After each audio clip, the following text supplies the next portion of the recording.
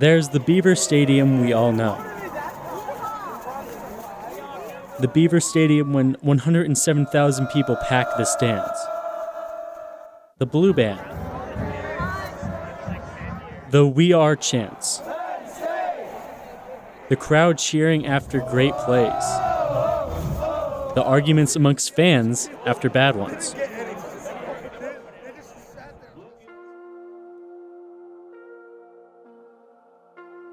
But for Paul Curtis, that's not the Beaver Stadium that he knows best. Yeah, it's interesting because when I'm here alone, sometimes I'll have my headphones on when I'm mowing and then my radio playing and I'll be singing and not even know people are watching me or listening to me. It can be a really quiet place when you're out here just working on something yourself, and it's a pretty unique place. Curtis is the lead groundskeeper for Penn State, and he spends countless hours with his crew in an empty Beaver Stadium, making sure the things you don't even notice on game day are perfect.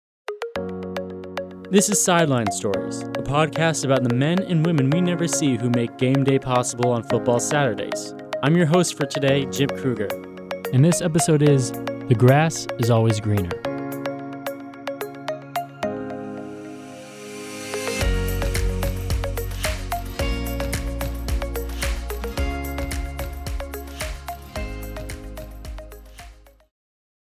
It's Monday, November 11th, 2019.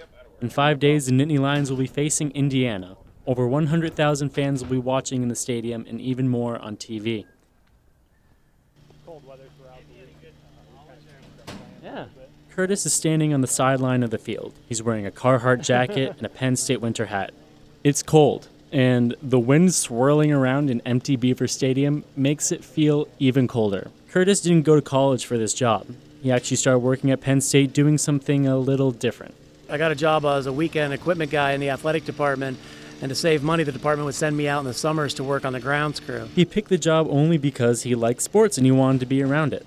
But as time went on, he gradually made his way into the grounds crew full time. And it turned out that I really enjoyed it, and here we are all this time later, and I'm like the senior guy now.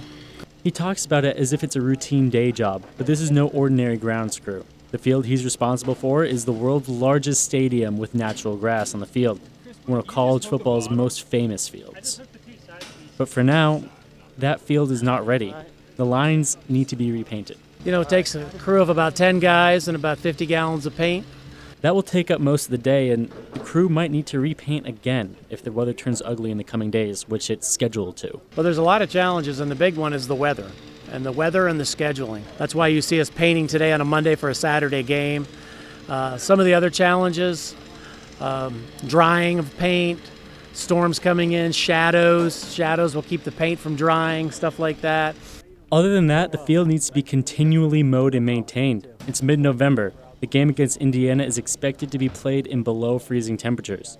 Throughout most of Happy Valley, the grass has died off by this time of year. But Curtis and his crew know a few secrets that help them to keep the field in perfect condition. A lot of it's fertilizer and chemicals and covering it with growth covers, and there's a lot of techniques, but it's basically that. Beyond the fear of Beaver Stadium's hallowed turf dying early is also a fear of that hallowed turf becoming a cherished prize for others. When they're out there, they'll steal chunks of the grass, they'll kick it out with their foot and then take it.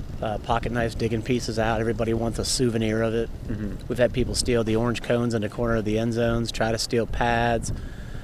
Everybody's trying to reach for a towel or something that the team had or a piece of equipment. Weather, seasonal changes, kleptomania, the constant wear and tear of a brutal contact sport, that's a lot to worry about in the week leading up to game day. And a lot to maintain, but Curtis has been working on the grounds crew at Beaver Stadium for 28 years, and experience helps him in this job. And in that time, he has seen a lot of changes in the world of field turf. One of those major changes?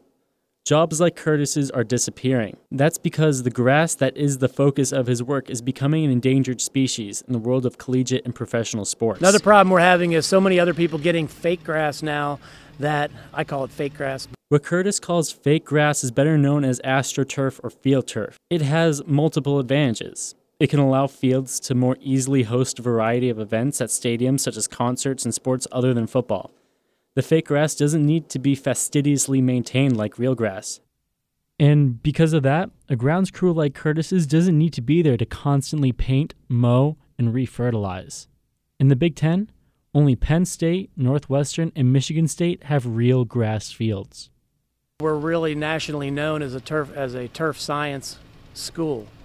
One of the top schools in the country for turf science. So it has more to do with just the playability, but the playability here is always amazing. And our past coaching staffs and even this present one, they fight so much to keep this a football-only facility, and that helps too. But the reasons for having a natural grass field go beyond having a good turf grass program. So I feel, it's my opinion, but I feel that it's a lot better for a player, for injuries and etc. Curtis is not alone in this thinking. Studies have shown that artificial turf fields cause a rise in ACL and MCL sprains, both injuries with long-term recovery timetables. When that torque was created in a tackle, that grass pops out and releases. Where on an artificial turf field, it won't release. It'll just stick. And sometimes that's what the torque goes up through your body and eventually comes out in a knee injury or ankle injury or etc.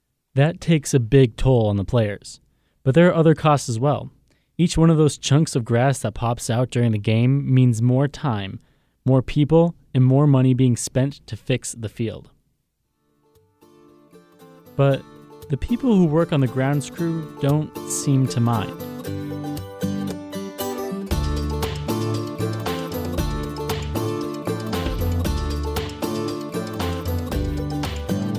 It's Friday now, the day before the game, and Chris Gorilla is joking with his coworkers.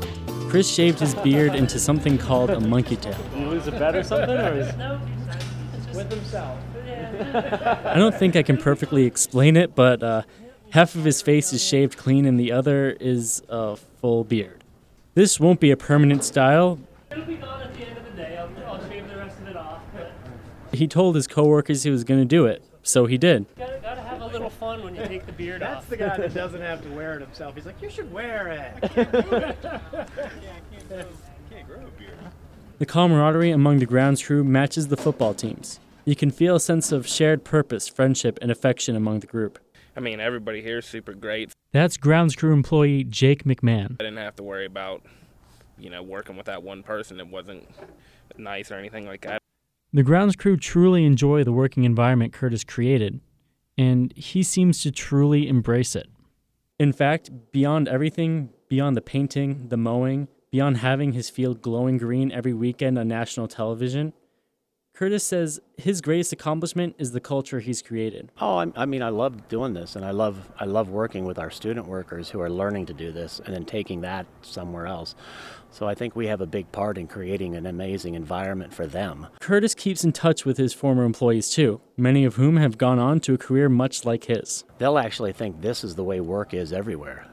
And then when they go somewhere else, we'll hear from them like, dude, this is nothing like it was back at the grounds crew. It's like so many of them want to create the same atmosphere where they are in charge, which is such it's such an honor to hear that they want it to be like that. And for all of his hard work, he gets little notoriety. We praise the football players, the blue band, the drum majors, the Lionettes, everything they do on the field, but we don't often think about the field itself.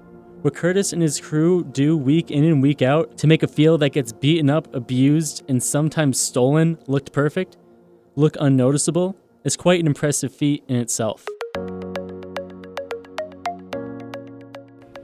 Penn State Athletics marketing department doesn't get all the glory, but it helps create an unrivaled atmosphere at Beaver Stadium, creating those special moments that take place whenever there's a break in the action at Penn State football home games. That's next time on Sideline Stories.